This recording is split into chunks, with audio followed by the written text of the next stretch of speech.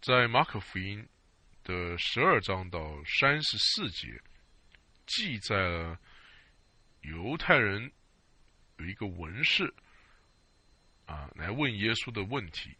这是马可福音记载犹太人领袖所问耶稣的第3个问题。这个问题呢，是有关于诫命中哪是第一要紧的呢？我们来看经文，马可福音12章28节，有一个文士来，听见他们辩论，晓得耶稣回答得好，就问他说，诫命中哪是第一要紧的呢？耶稣回答说，第一要紧的就是说，以色列啊，你要听，主我们的神是独一的主，你要尽心尽性尽意尽力爱主你的神。其次就是说，要爱人如己，再没有比这2条诫命更大的了。32节，那文士对耶稣说，夫子说，神是一位，实在不错，除了他以外，再没有别的神，并且尽心尽智尽力爱他，又爱人如己，就比一切燔祭和各样祭祀好得多。34节，耶稣见他回答的有智慧，就对他说，你离神的国不远了。从此以后，没有人敢再问他什么。这段经文呢，在马太福音中也有记载。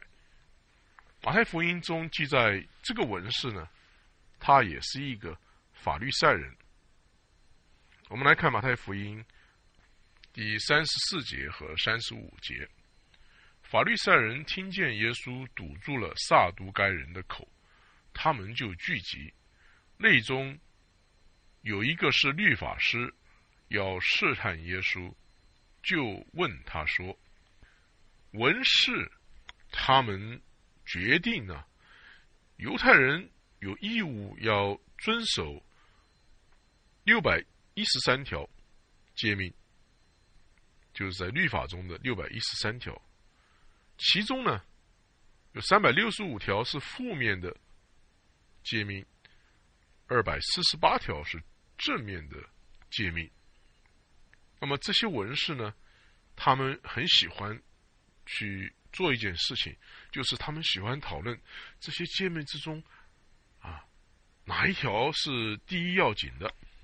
耶稣所回答的最要紧的诫命是记载在旧约申命记第6章第4节和第5节。我们来读申命记第6章第4节和第5节。以色列啊，你要听，耶和华我们神是独一的主，你要尽心尽性尽力爱耶和华你的神。其次呢，它是根据利未记19章18节那里所记载的要爱邻舍的诫命。我们来看利未记19章18节。利未记19章18节，不可报仇，也不可埋怨你本国的子民，却要爱人如己，我是耶和华。耶稣在这里回答这个文士的问题，他说这2条呢是最大的诫命。耶稣将爱当作人生活中生命中最重要的。在罗马书13章8到10节说爱就完全的律法。我们来看罗马书13章8到10节，凡事都不可亏欠人，唯有彼此相爱，常要以为亏欠，因为爱人的就完全的律法。像那不可奸淫，不可杀人，不可偷盗，不可贪婪，或有别的诫命，都包在爱人如己这一句话之内了。爱是不加害于人的，所以爱就完全了律法。如果我们爱神，我们就会经历到他的爱在我们里面，而且呢，我们就会向别人展现这种爱。我们生活着呢，不是被这个诫命来支撑我们的生活，我们的生活乃是以关系，对神对人的关系来活着。一个对神有爱的关系，会使我们跟其他的人也会爱他们的关系中。当这个谈论开始的时候，这个文士呢，他只是想要试探耶稣，但是当他听到耶稣的回答之后呢，这个文士呢，他改变了，他反而称赞耶稣。那么耶稣看他说话有智慧了。在12章24节，我们看到这样记载：耶稣见他回答的有智慧，就对他说：“你离神的国不远了。”从此以后，没有人敢再问他什么。在马可福音12章35节到37节，这里呢是耶稣提出来问题了。耶稣所提出来的问题呢，是最重要的问题。如果他们这个问题回答的对，他们就能够得到永生。耶稣所问的问题比他的敌人问耶稣的问题要重要的多。我们来看看马可福音12章35节到37节。耶稣在殿里教训人，就问他们说：“文士怎么说基督是大卫的子孙呢？”36节，大卫被圣灵感动说：“主对我主说，你坐在我的右边，等我使你仇敌做你的脚凳。”大卫既自己称他为主，他怎么又是大卫的子孙呢？耶稣在这里，他是运用旧约诗篇110篇第1节，他问他们怎么解释诗篇110篇第1节里面所记载大卫的子孙又是大卫的主呢？犹太人相信弥赛亚呢会是大卫的子孙。在约翰福音第7章41节和42节也是这样的记载。我们来看约翰福音7章40节到42节。众人听见这话，有的说这真是那先知，41节，有的说这是基督，但也有的说基督岂是从加利利出来的吗？经上岂不是说基督是大卫的后裔，从大卫本乡伯利恒出来的吗？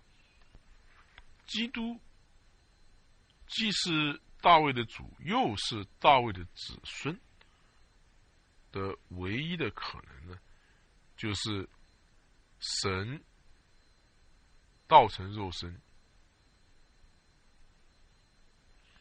这个答案呢，是在我们基督耶稣的身上成就。我们在马太福音第1章18节到25节和路加福音第2章38节都看到，耶稣呢是童女怀孕，他是神道成的肉身。在马可福音的最末了38节到44节，耶稣教导人要防备两件事情。第一个就是文士的骄傲，这是记载在马可福音12章38节到40节。第二个呢，是要教导有钱人的骄傲，这是记载在马可福音12章41节到44节。我们来念经文。马可福音12章38节，耶稣在教训之间说：你们要防备文士，他们好穿长衣游行，喜爱人在街市上问他们的安，又喜爱会堂里的高位宴席上的首座。40节，他们尽吞寡妇的家产，假意做很长的祷告，这些人要受更重的刑罚。这是第一个教训，要防备文士的骄傲。一个人重要不重要，不是看他的社会上有多高的地位，或者他穿的是什么。那么重要的是他们的品格，他们的德性。文士他们尽吞寡妇的家产，假意做很长的祷告，他们又喜欢在穿长衣游行，喜欢在街市上有人问他们的安，又喜欢会堂里高位宴席上的首座。这都是虚假的这种德性，这不是真的。我们的德性的建立是靠着我们跟随耶稣这个呢不能由外表别人对你的反应来决定。没有一个人可以给我们建立我们的德性，我们只有靠跟随耶稣来建立德性，靠着耶稣的恩典来建立德性。我们再来看马可福音41节到44节的经文。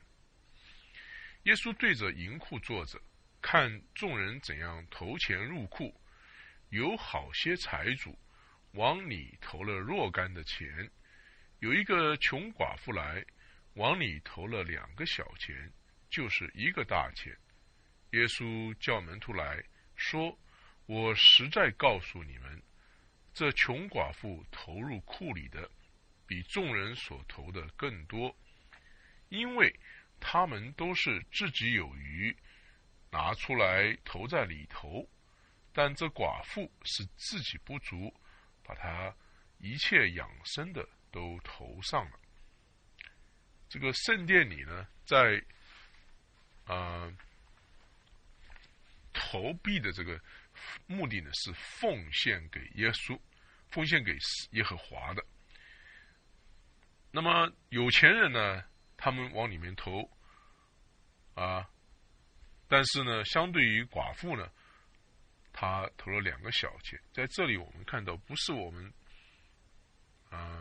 投了多少，而是看我们所奉献给神的是多，和我们所有的相对来比较是多少。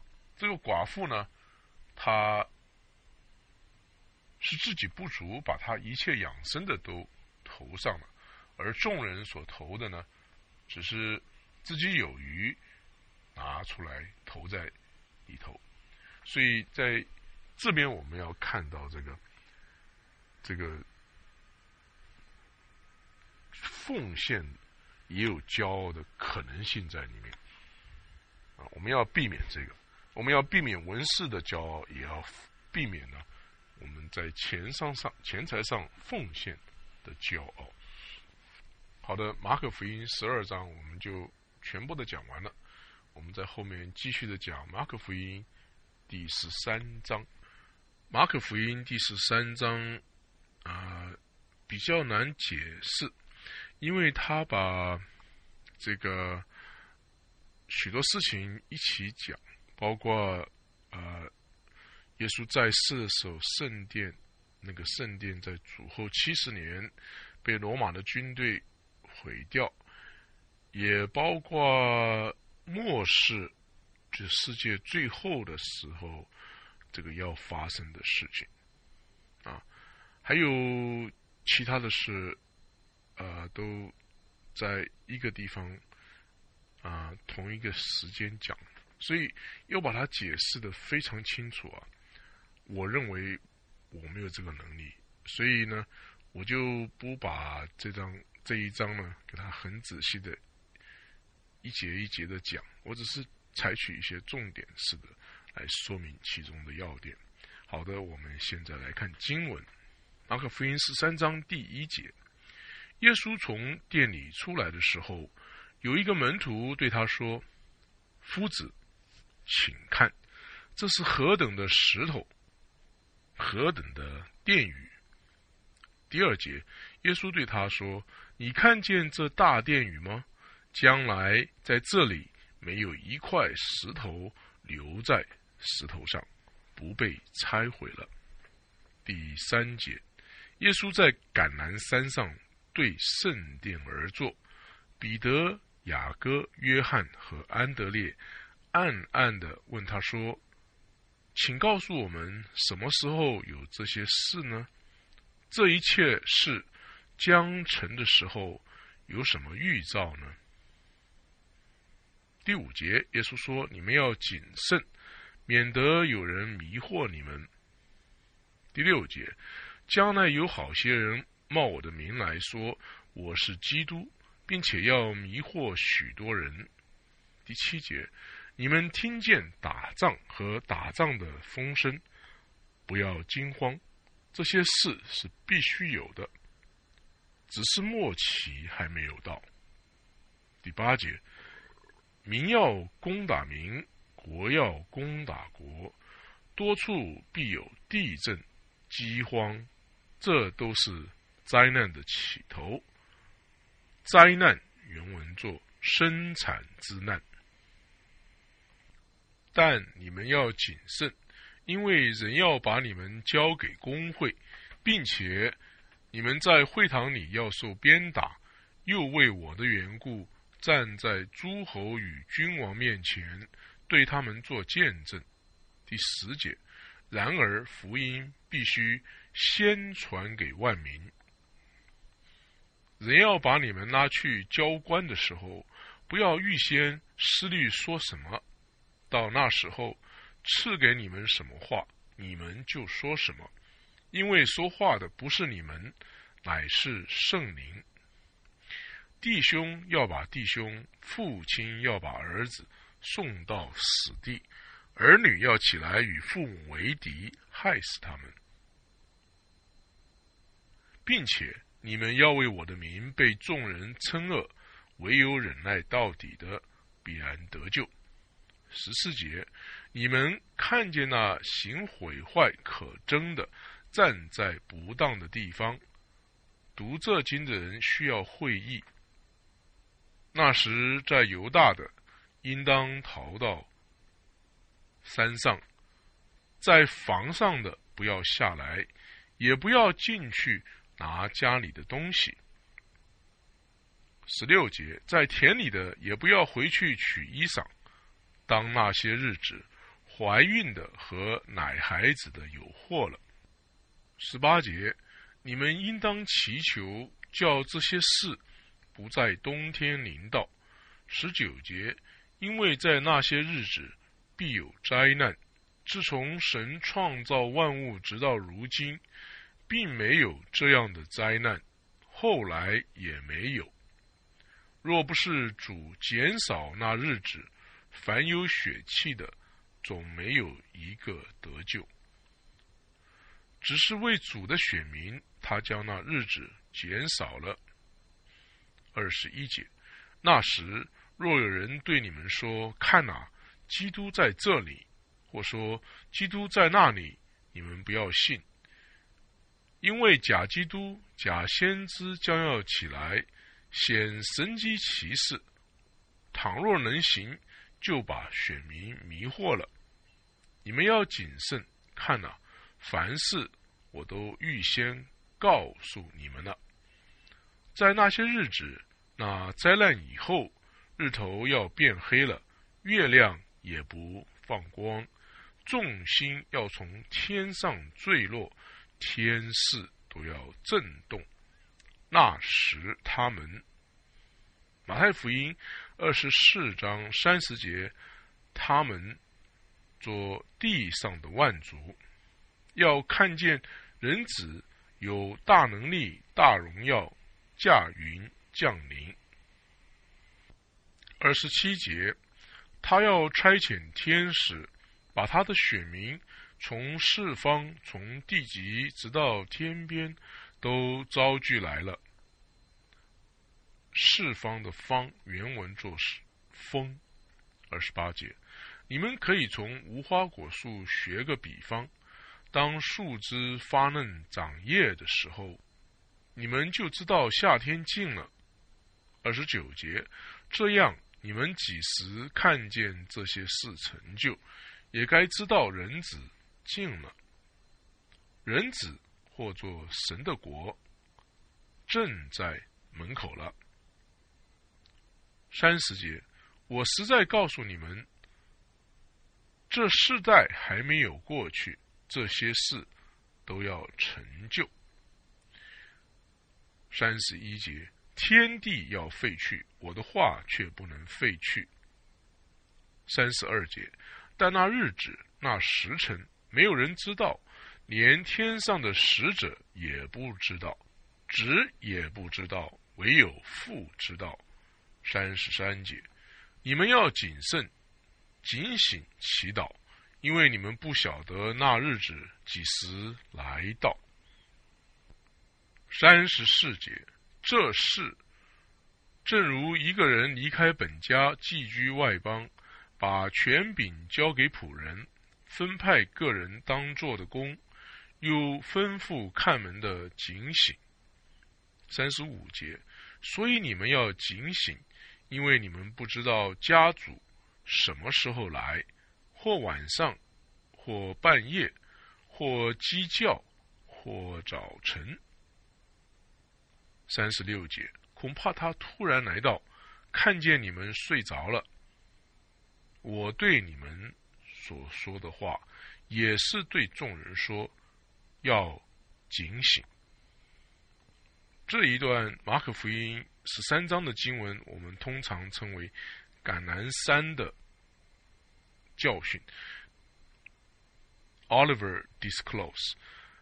这个教训在马太福音24章、25章也有记载，路加福音21章也有记载。所以我们如果把这3个地方综合来看的话呢，可能会比较有更明确的了解。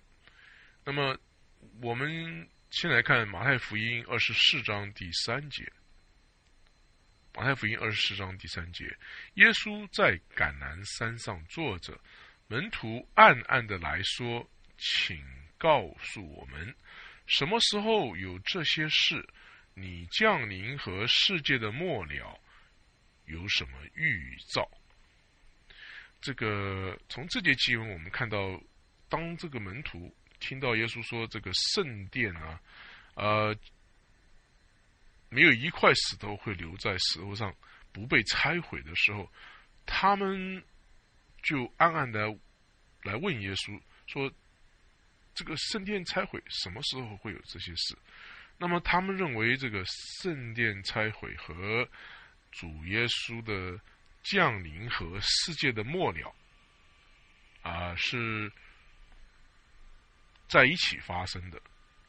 那么他们问说，当这个圣殿被毁的时候呢，那么你降临了世界的末了了，那么他们就问他说，会有什么预兆呢？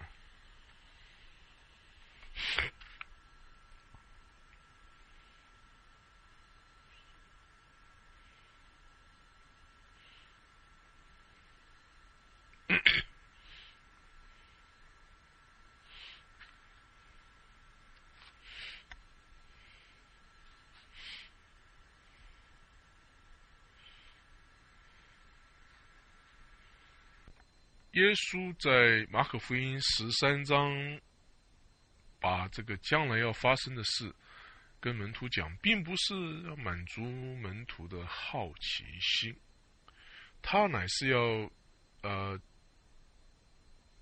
告诉他们一些他们比较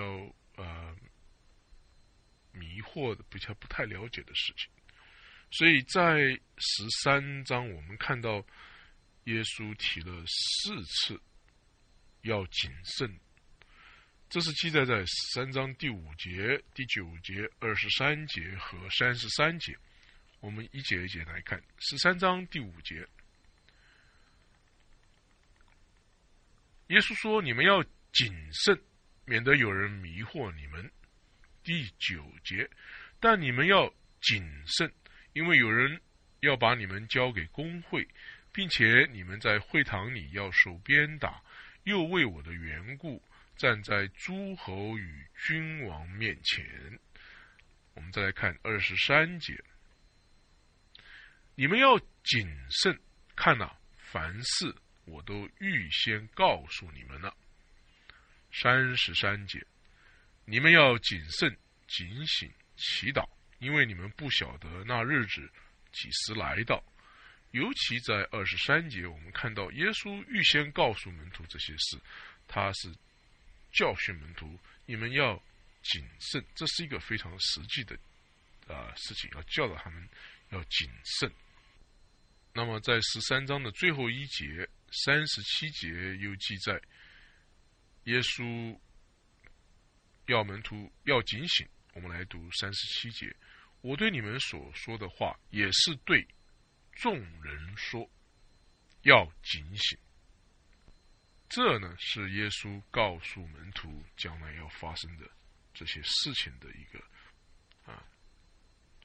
实际的提醒，实际的警戒，让他们谨慎，要警醒。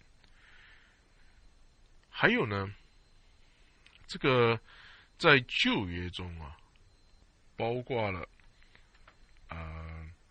撒迦利亚书、耶利米书、以赛亚书，都说到在末世的时候有一段时间，我们通常称之为大灾难。这个时间呢，这个我们来看经文，耶利米书30章第7节。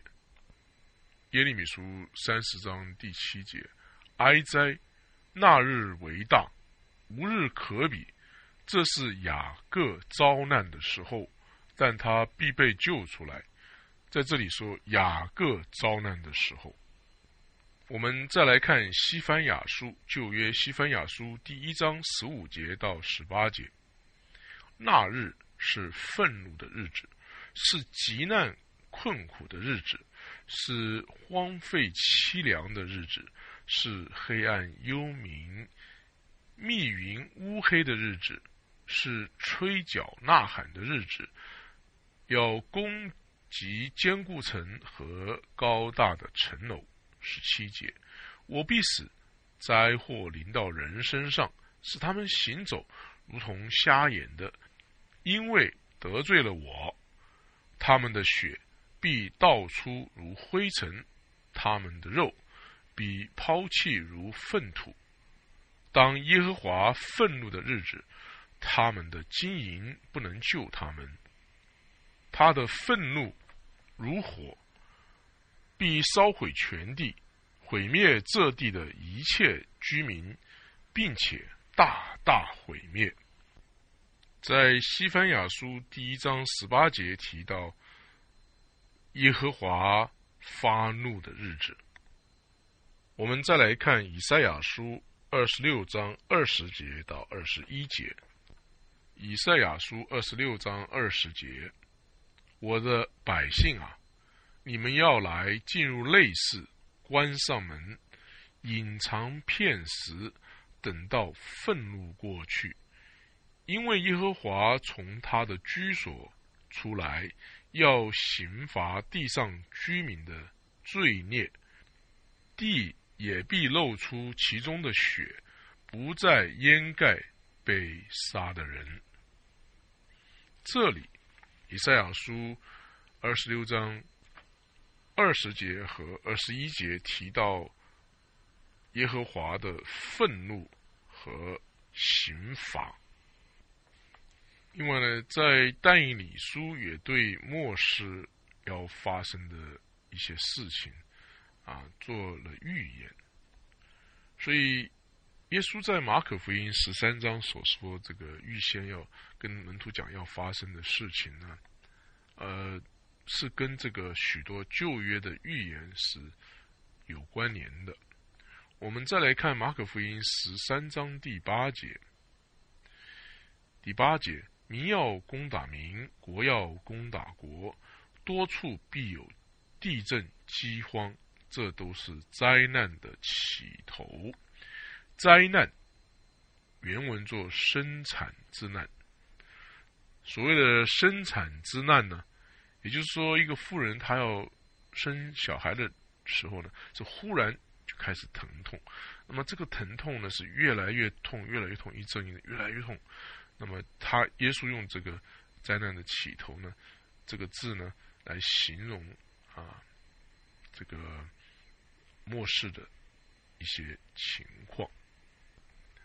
马太福音24章呢，记载了这个末世的事情呢，比马可福音要更详细一些。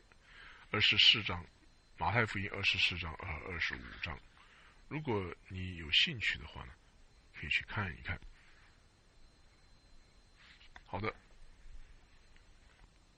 马可福音13章27节记载，神要把以色列人从四方、从地极直到天边都招聚了来。我们来念13章27节，他要差遣天使，把他的选民从四方、从地极直到天边都招聚了来。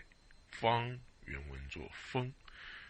那么这个事情呢，在旧约呢就预言过了。我们来看旧约申命记第30章第1节到第6节。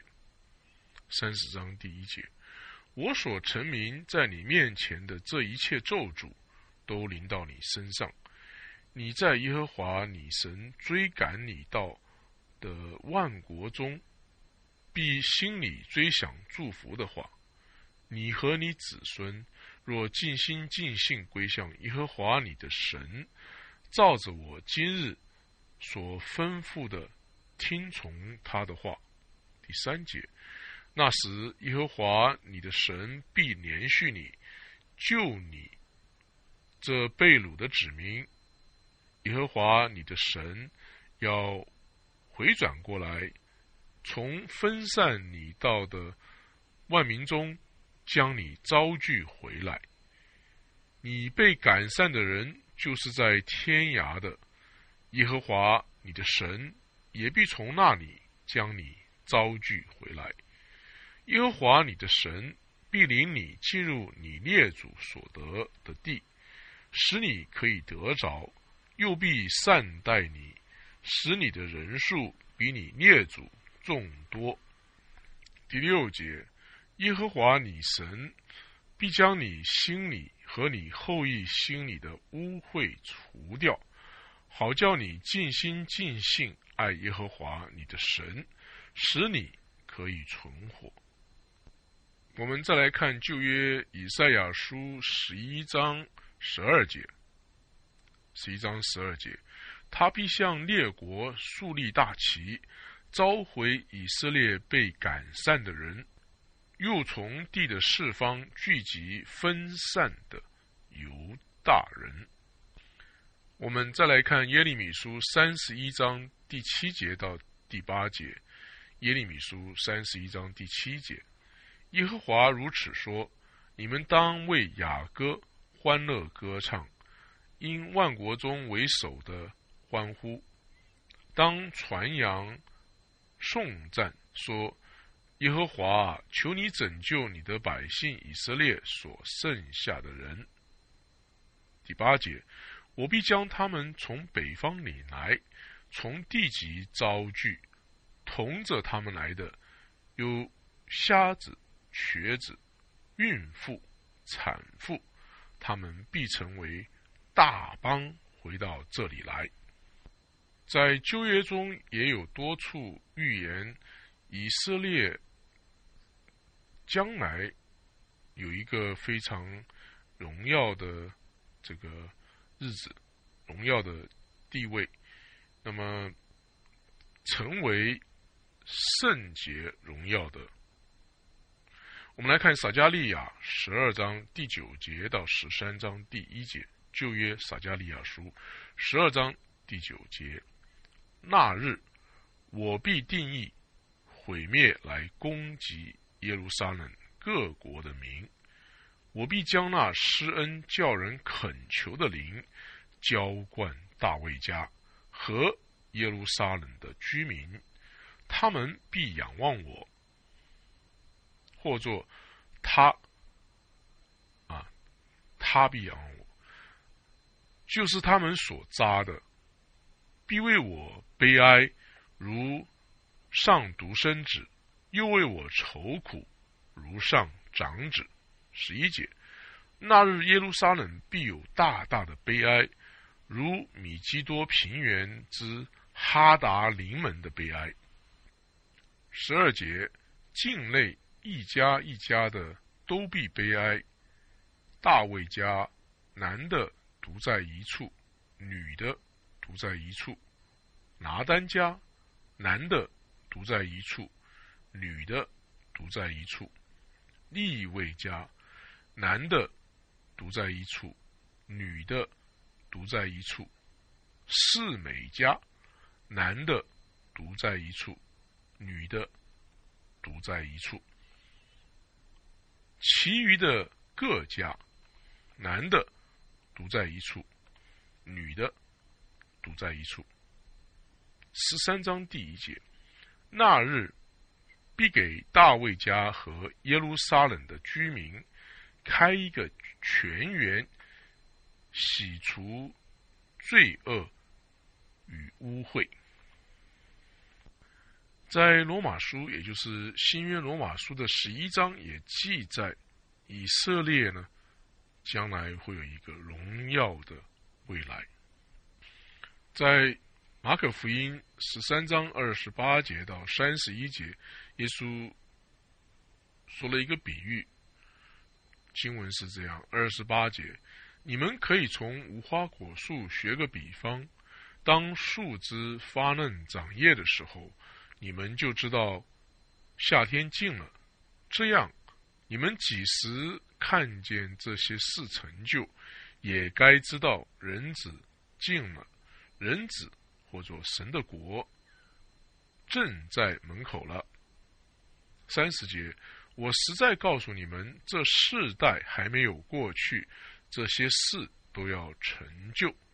31节，天地要废去，我的话却不能废去。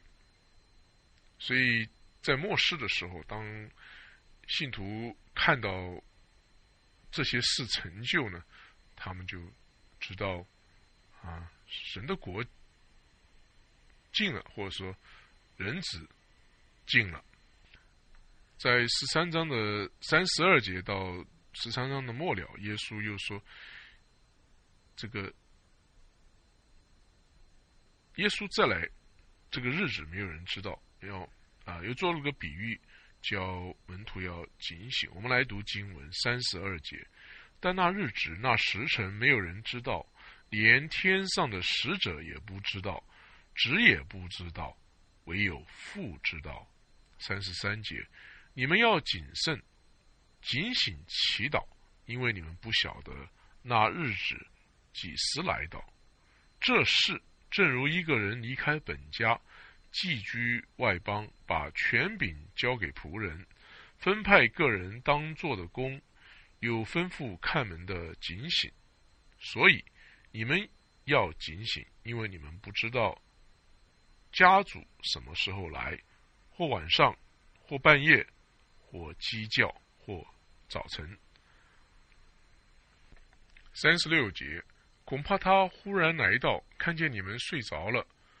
37节，我对你们所说的话，也是对众人说，要警醒。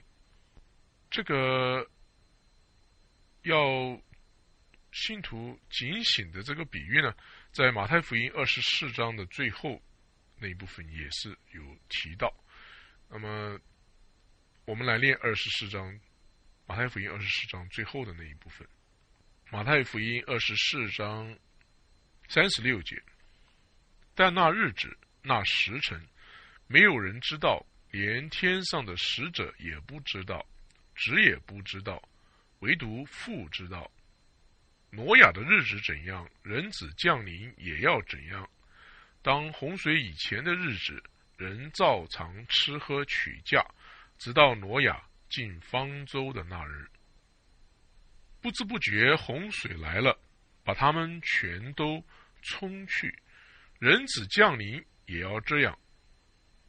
那时2个人在田里，取去一个，撇下一个；2个女人推磨，取去一个，撇下一个。所以你们要警醒，因为不知道你们的主是哪一天来到。家主若知道几更天有贼来，就必警醒，不容人挖透房屋。这是你们所知道的44节。所以你们也要预备，因为你们想不到的时候，人子就来了。45节，谁是忠心有见识的仆人，为主人所派管理家里的人，按时分粮给他们呢？46节，主人来到，看见他这样行，那仆人就有福了。47节，我实在告诉你们，主人要派他管理一切所有的。48节，倘若那恶仆心里说，我的主人必来得迟，就动手打他的同伴，又和醉酒的人一同吃喝。50节，在想不到的日子，不知道的时辰，那仆人的主人要来。51节，重重的处置他。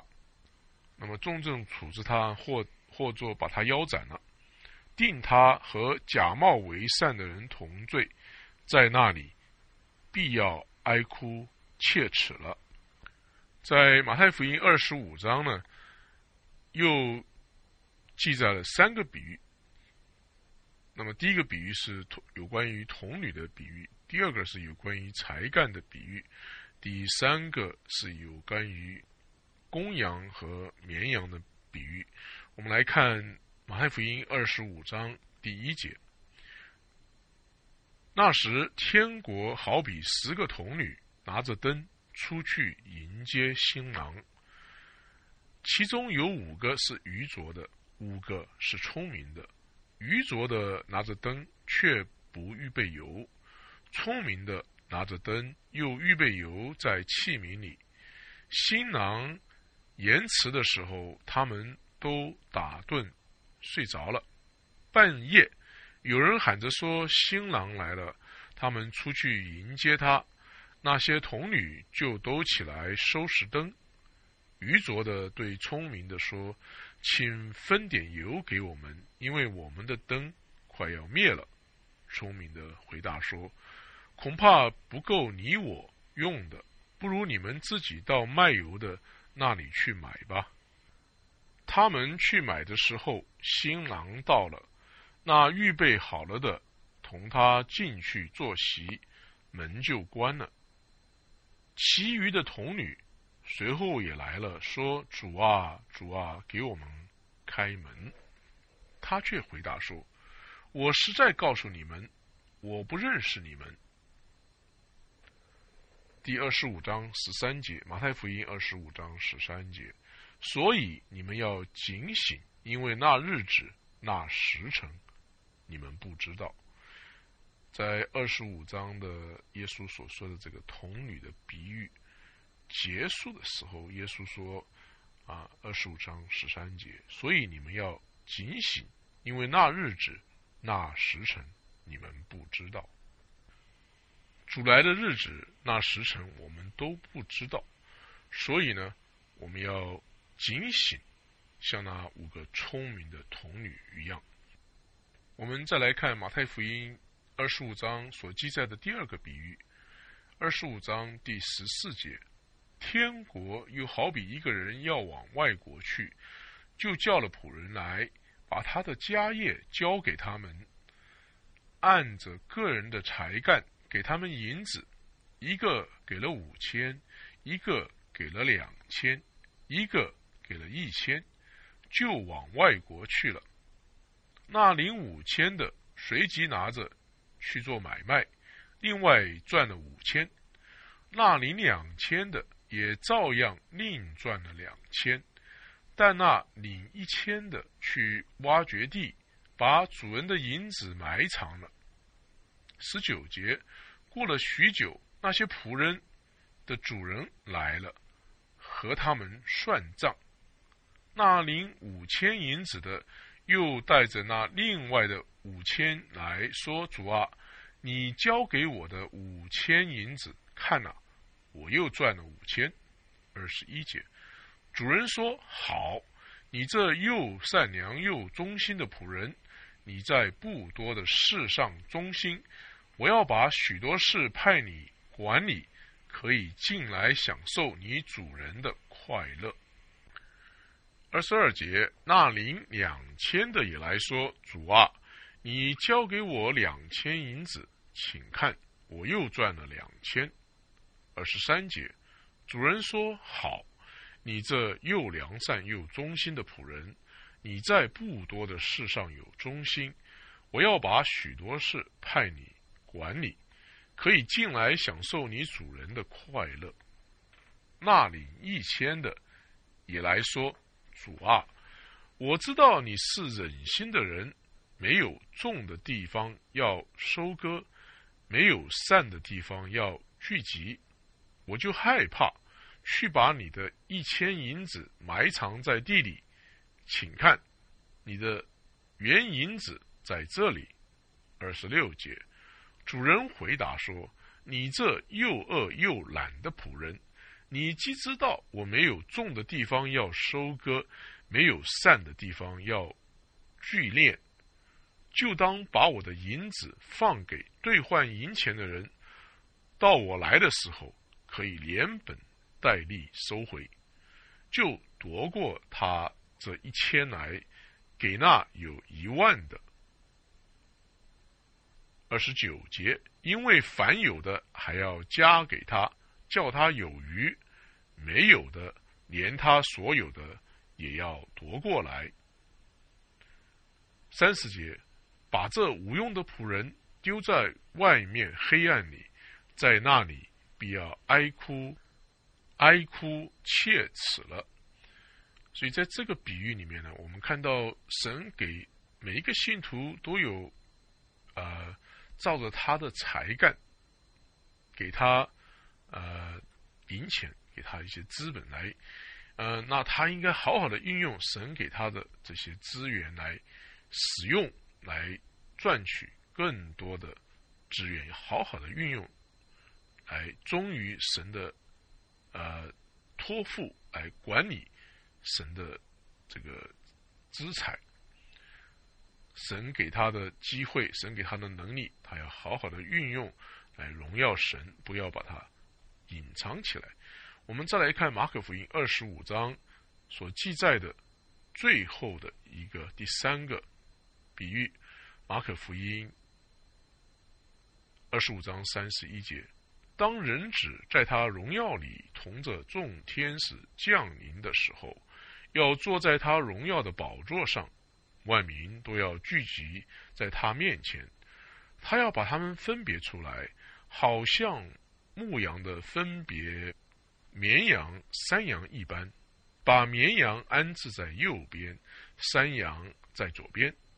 于是王要向那右边的说：你们这蒙我父赐福的，可以来承受那创世以来为你们所预备的国，因为我饿了，你们给我吃；渴了，你们给我喝；我做客旅，你们留我住。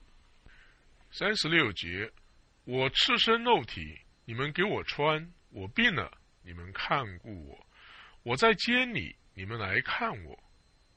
37节，一人就回答说：主啊，我们什么时候见你饿了给你吃，渴了给你喝？什么时候见你做客留住你，或是赤身露体给你穿？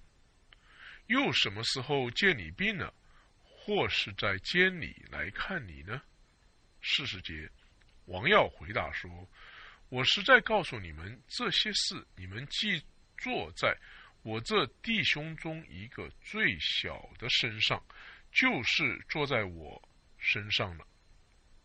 41节，王又要向那左边的说：你们这被咒诅的人，离开我，进入那位魔鬼和他的使者所预备的永火里去，因为我饿了，你们不给我吃；渴了，你们不给我喝；我做客旅，你们不留住我；我赤身露体，你们不给我穿；我病了，我在监里，你们不来看顾我。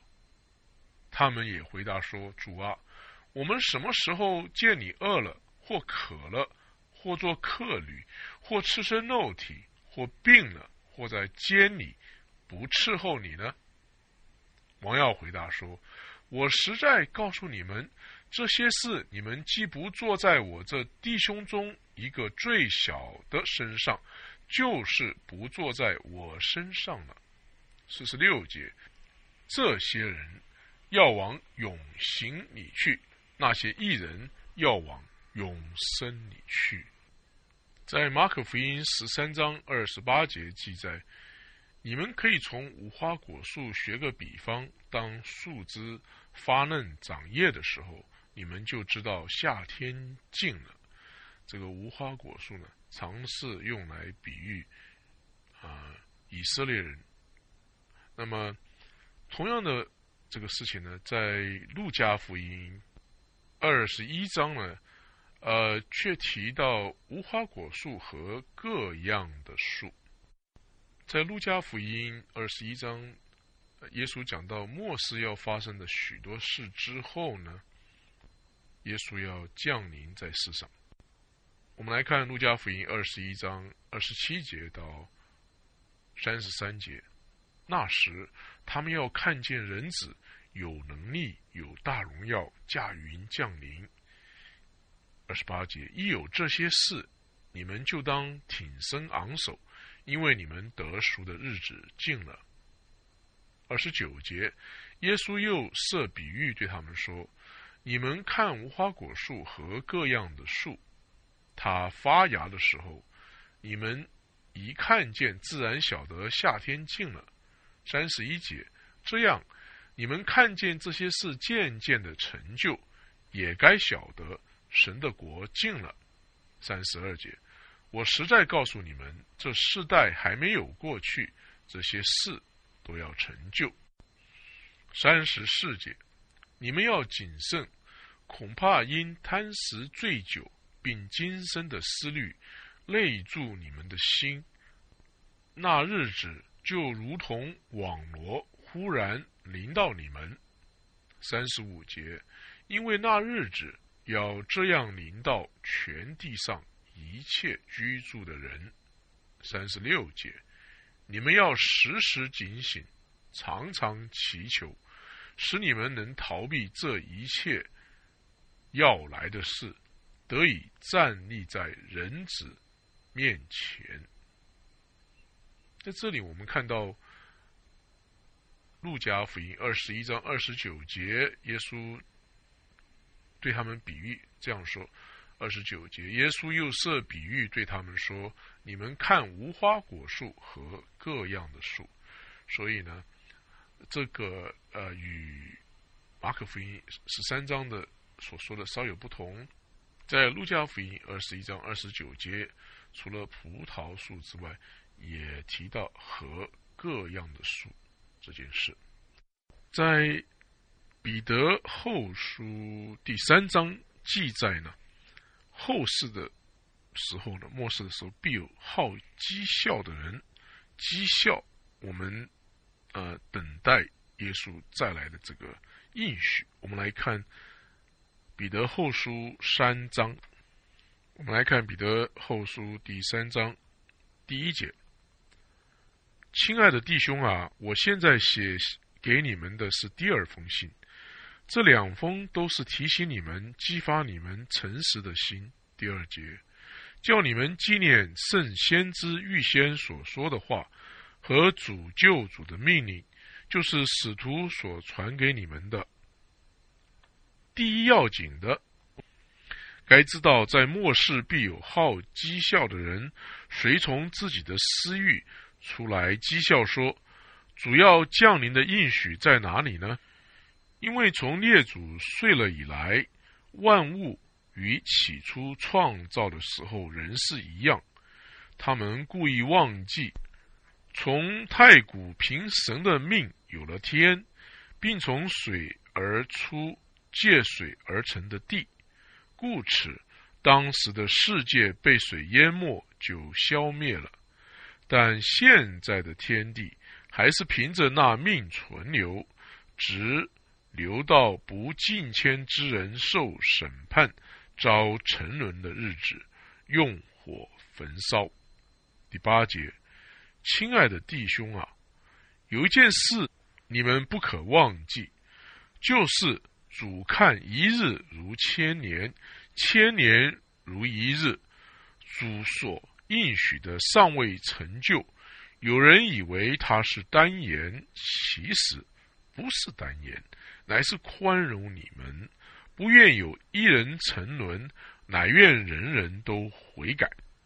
但主的日子要像贼来到一样，那日天必大有声响废去，有形质的都要被烈火消化，地和其上的物都要烧尽了。这一切既然都要如此消化，你们为人该当怎样圣洁，怎样敬谦，切切仰望神的日子来到。在那日，天被火烧就消化了，有形质的都要被烈火融化。但我们照他的应许，盼望新天新地，有义居在其中。亲爱的弟兄啊，你们既盼望这些事，就当殷勤，使自己没有沾污，无可指摘，安然见主，并且要以我主长久忍耐为得救的因由。就如我们所亲爱的兄弟保罗，照着所赐给他的智慧，写了信给你们。他一切的信上也都是讲论这事。信中有些难明白的，那无学问不坚固的人强解，如强解别的经书一样，就自取沉沦。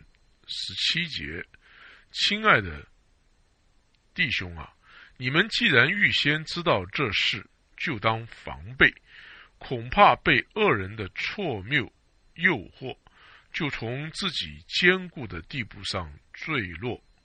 第18节，你们却要在我们主救主耶稣基督的恩典和知识上有长进，愿荣耀归给他，从今直到永远。